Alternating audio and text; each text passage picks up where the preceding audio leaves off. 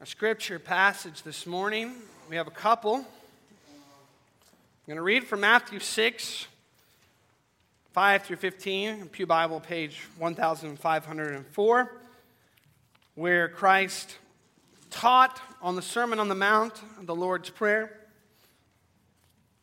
And then we're also going to turn to Ephesians chapter 3 afterwards. So, turn with me in God's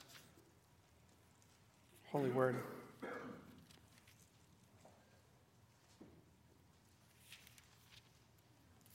Matthew 6, verse 5 through 15. Christ said these words. And when you pray, do not pray like the hypocrites, for they love to pray standing in the synagogues and on the street corners to be seen by men. I tell you the truth, they have received their reward in full. But when you pray, go into your room, close the door, and pray to your Father who is unseen. Then your Father who sees what is done in secret will reward you. And when you pray, do not keep on babbling like pagans, for they think they will be heard because of their many words. Do not be like them, for your Father knows what you need before you ask Him. This then is how you should pray. Our Father in heaven, hallowed be your name. Your kingdom come, your will be done, on earth as it is in heaven. Give us today our daily bread. Forgive us our debts, as we also have forgiven our debtors. And lead us not into temptation, but deliver us from the evil one. For if you forgive men when they sin against you, your heavenly Father will also forgive you. But if you do not forgive men their sins, your Father will not forgive your sins. And turning now to Ephesians chapter 3. I'll tell you the page number as soon as I know it. Ephesians chapter 3, page 1820, starting in verse 14. Paul says this to the church in Ephesus. For this reason I kneel before the Father, from whom his whole family in heaven and on earth derives its name. I pray that out of his glorious riches he may strengthen you with power through his Spirit in your inner being, so that Christ may dwell in your hearts through faith. And I pray that you, being rooted and established in love, may have power together with all the saints to grasp how wide and long and high and deep is the love of Christ, and to know this love that surpasses knowledge, that you may be filled to the measure of all the fullness of God. Now to him who is able to do immeasurably more than all we ask or imagine, according to his power that is at work within us, to him be glory in the church and in Christ Jesus throughout all generations, forever and ever. Amen.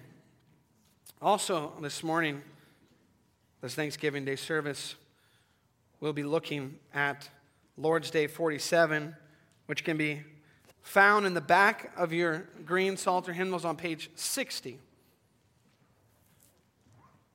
And we could read the answer together.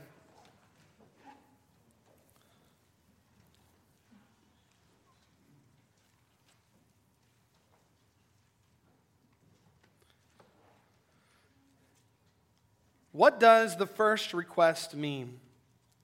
Hallowed be thy name means, help us to really know you, to bless, worship, and praise you for all your works, and for all that shines forth from them. Your almighty power, wisdom, kindness, justice, mercy, and truth. And it means, help us to direct all our living, what we think, say, and do, so that your name will never be blasphemed because of us, but always honored and praised. It's the teaching of the Catechism and the reading of God's holy word this morning.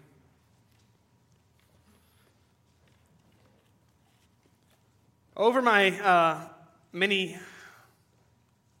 years, maybe some of you would laugh at that, I have grown accustomed to people not saying my name right. And you know what? Because of God's sanctifying work in me, I have learn to overlook all the Garys, the Terrys, the Jerrys, not to mention the last name. I know it's not Dutch, so it's hard for some of you. We thought about adding Gephartsma or Van Gephart. Forget about that. Gephart. It really wasn't until we moved to this area that people started thinking the PH goes together, and I won't say what that says.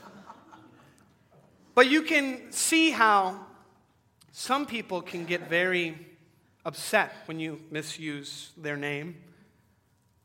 And the late Reverend Sproul, R.C. Sproul, often had this same thing happen to him. People would call him Sproul. And he'd say, "My name is not Sproul. It rhymes with soul. Sproul." And he said these words, "I'm convinced that although we pray for the manifestation and the victory of the kingdom of God, it is futile to hope for the victory of God's kingdom on this planet until or unless the name of God is regarded as sacred. Because God's kingdom does not come to people who have no respect for him. Likewise, we pray that the will of God will be done in this world. But God's will is not done by people who do not regard him with reverence and with adoration. So the very beginning of godliness, the very beginning of transformation in our lives and in our society begins with our posture before the character of God." Our theme this morning is our love and gratitude leads to our prayer for the hallowing, the holying of God's name. It's going to be in 2 points. The first is to really know him. And the second is to really live for him. And I hope as we go through this, you will see why, although this may seem disconnected from the concept or idea of Thanksgiving, it really is at the center of Thanksgiving. It's really at the center of our gratitude. So let's look at point 1, to truly know him. This is coming, of course, from the first part of answer 122, where the Catechism says, "Hallowed be thy name" means help us to really know you. Help us to really know you. You see, the first concern of the followers of Jesus is the glory of our Father's name. It is as if the Lord asked, "What would you like best? What shall I give you first?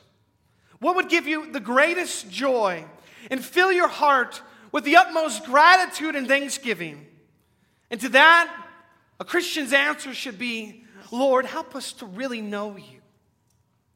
Help us to bless, to worship, and praise you. Help us to direct all our living toward you." In other words, hallowed be your name.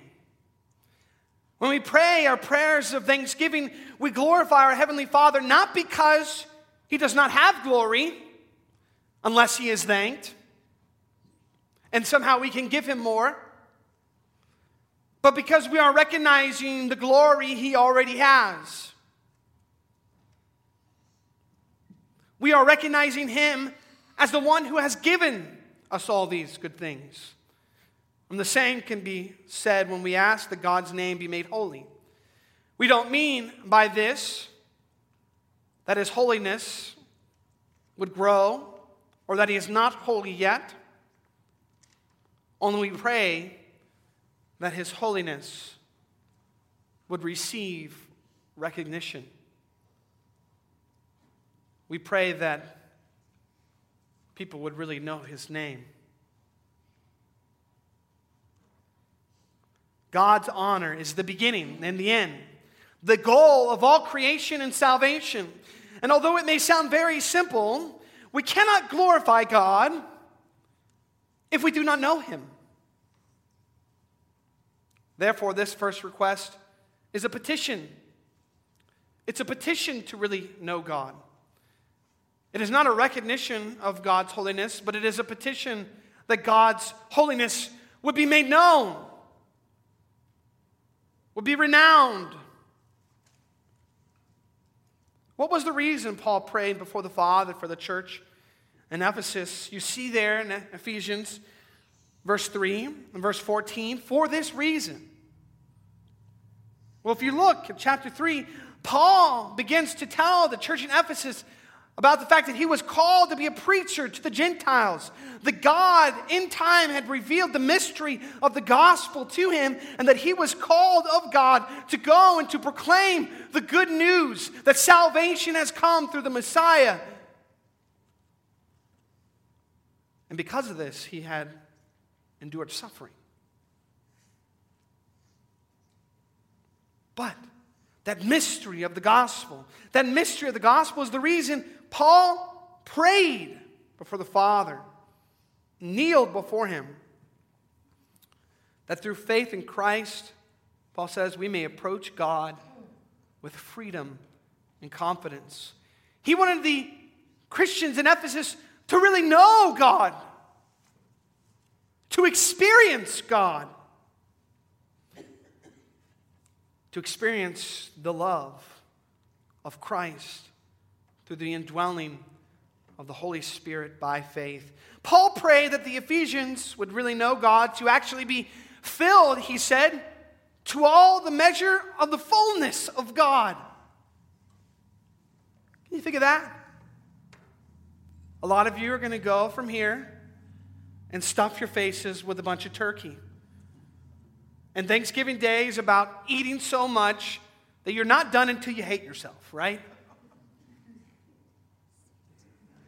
But Paul wants the Christians in Ephesus, and he wants us to be filled to the fullness of the full measure of God through our knowledge of salvation in Jesus Christ.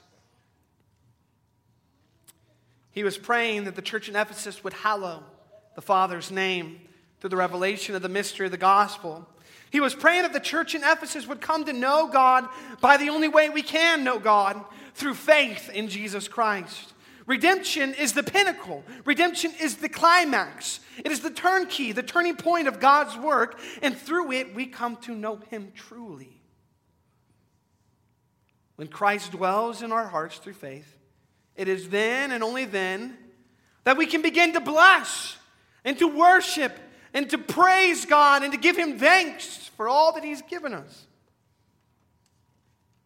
It is in the person and the work of Christ that God's almighty power, wisdom, kindness, justice, mercy, and truth shine forth with clarity. It is in the recognition of God's covenant faithfulness to us, His people, that our hearts begin to burst, to overflow with thankfulness and gratitude for what God has done for us, in us, and through us. So we say to the Father, help us to really know You, Father, through Your Son, Jesus Christ, our perfect mediator. Help us to bless, worship, and praise You, Father, for our redemption by the blood of our Savior, and praise You for the work of salvation. Help us, Father, to see Your almighty power on display in the resurrection of Christ. Help us to know Christ as the power of God and the wisdom of God. Help us to see Your patience with us in our sin, as kindness falling down from our Messiah's side. Help us to see that through Christ, Father, You have become both the just and the justifier of those who have faith. Help us to see that it is at the cross where justice and mercy kissed. And help us to see Your truth in the one who said, I am the way, the truth, and the life, and no one comes to the Father except through Me. To hallow the name of God is to ask God to help us know Him in the person and work of Jesus Christ. But what about to really live for Him? Of course, the second part of answer 122 says, and it means, help us to direct all our living, what we think, say, and do. The Catechism doesn't leave us at only knowing the Father, but tells us that the knowledge of the Father through Jesus Christ should lead us to live for Him. And Paul, of course, believed the same thing. His prayer for the church in Ephesus did not end with a simple desire for them to know God the Father through Jesus Christ by the indwelling of the Holy Spirit. But Paul says there is a response to that knowledge. And of course, if you look at the beginning of chapter 4, Paul says, as a prisoner of the Lord then, I urge you to live a life worthy of the calling you have received. I urge you to live a life worthy of the calling you have received. You see, it has pleased God to choose a people to be His own. But in choosing a people to be His own, He attaches His name to them. In the Old Testament, this expressed itself clearly in the people of Israel. God's reputation was rooted in His people, Israel. His glory was connected with the glory of Israel. The behavior of His people then could either bring Him glory or dishonor. It could bring Him praise or blasphemy. In the New Testament, His people came to be known as Christians. That is, little Christs. Christ has identified Himself with His people in His death and resurrection. And because of that, the Universal Catholic Church also bears the name of the Father.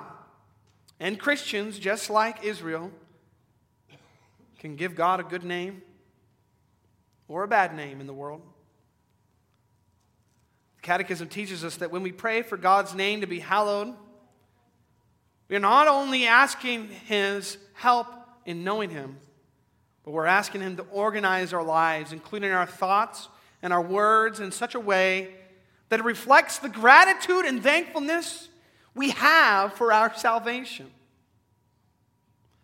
We're called to have one all-encompassing goal that influences the way we think, the way we talk, the way we act, that our lives would adorn the gospel, bring glory to the Father, and honor the name of Christ, our only comfort in life and death, our faithful Savior. When the Catechism told us why it wanted the 10 Commandments preached earlier, it said in part, quote, so that while praying to God for the grace of the Holy Spirit, we may never stop striving to be renewed more and more after God's image until after this life we reach our goal, perfection.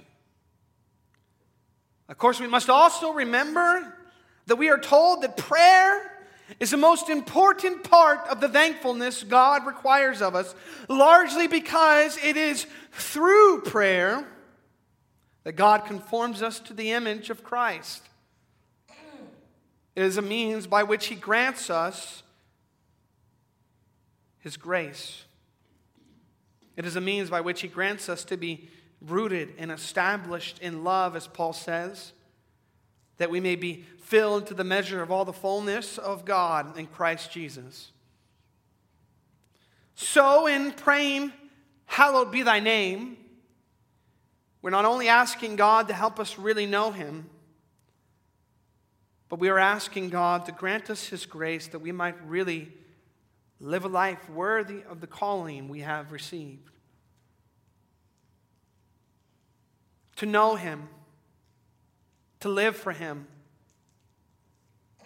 These are the two things that are the fountain of all our thankfulness. Thanksgiving, who do we give thanks to? We give thanks to the God who has made Himself known to us in Jesus Christ.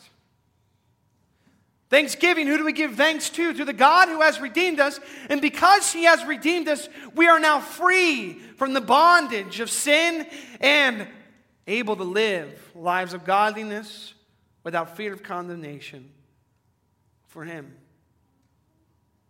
How do our lives express that we know God and have been saved by Jesus Christ? Our lives express that when we're thankful on more days than Thanksgiving. Our lives express that when in difficulties and hardships we know that we have already been given all of the blessings and seated in heavenly places with Jesus Christ. We express that when we have little or much. We know that we can do all things through Christ who strengthens me, because to live is Christ and to die is gain.